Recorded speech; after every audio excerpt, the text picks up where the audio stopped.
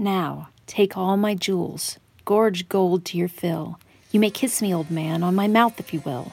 But brush this dust off me, lest horror it brings ere I know it. Next moment, I dance at the king's. In his Victorian-era poem, The Laboratory, poet Robert Browning spun a tale of a wronged lover in search of a poison to eliminate her rival. The method she chooses to administer is a liquid she will drop into a drink right under the very nose of her own king. Though The Laboratory is a fictional story, it may be based on a true event, a scandal that swept through 17th century France, leading all the way to the Sun King's inner circle and right to the doors of his official mistress. I'm Tracy S. Morris, and I am not making this up. Our setting for this story is Versailles, under Louis XIV, the Sun King. He's popped up in quite a few of our podcasts. To set the stage for this scandal, you must first understand the climate that Louis XIV created in his royal court. Prior to this, the king's influence extended to about 100-mile circle around Paris. Beyond that, nobles who were in theory subservient to the king actually ran their own little mini-kingdoms as they saw fit. Now, the Sun King changed this by creating a cult of personality around the royal family. First, he moved them out of Paris to his favorite hunting lodge, Versailles, which he renovated so extensively it could have been featured in an episode of Extreme Home Makeover. Then, he made access to the royal family the currency of power. The nobles could stay home and run their own little kingdoms, but then they couldn't curry favor with the king or reap any of his largesse. This new power dynamic worked well for the Sun King, but the power imbalance and isolation of the nobles from the peasant and middle classes eventually bankrupted France, and it didn't help that he ruled for something like 70 years, longer than any sitting monarch around.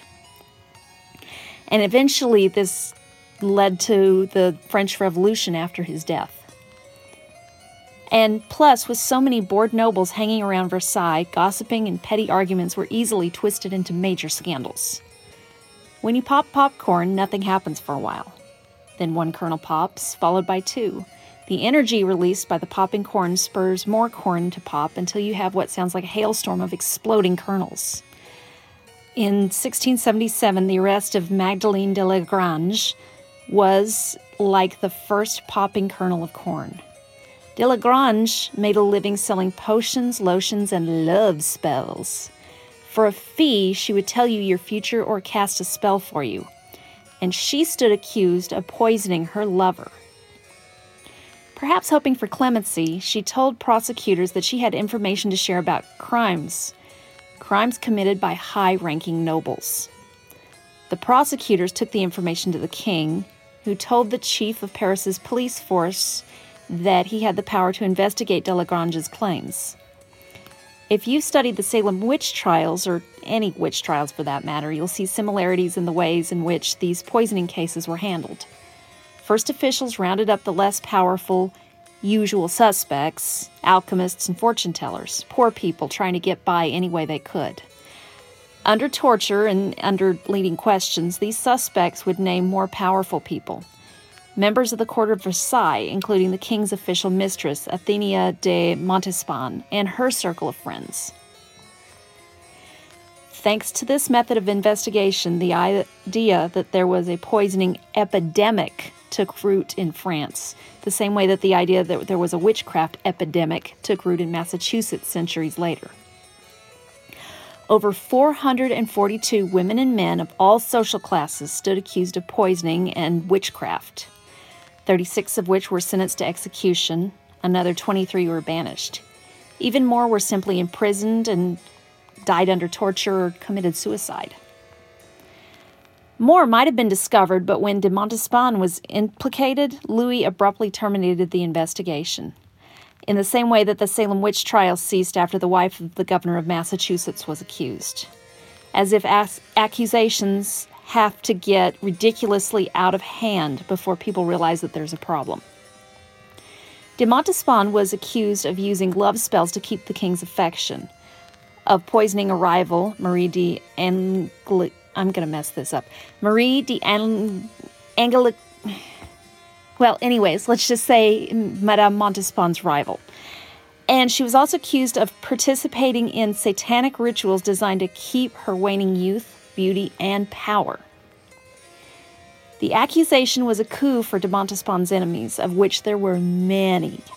De Montespan was called the unofficial Queen of France, holding more power over the king than the actual queen did by virtue of having more access. The affair of the poisons is an interesting study in class, gender, and politics. Poison is known as a woman's method of murder. Add to that, in the court of the Sun King, sex, both through marriage and extramarital affairs, was one of the few ways that a woman could wield power and influence.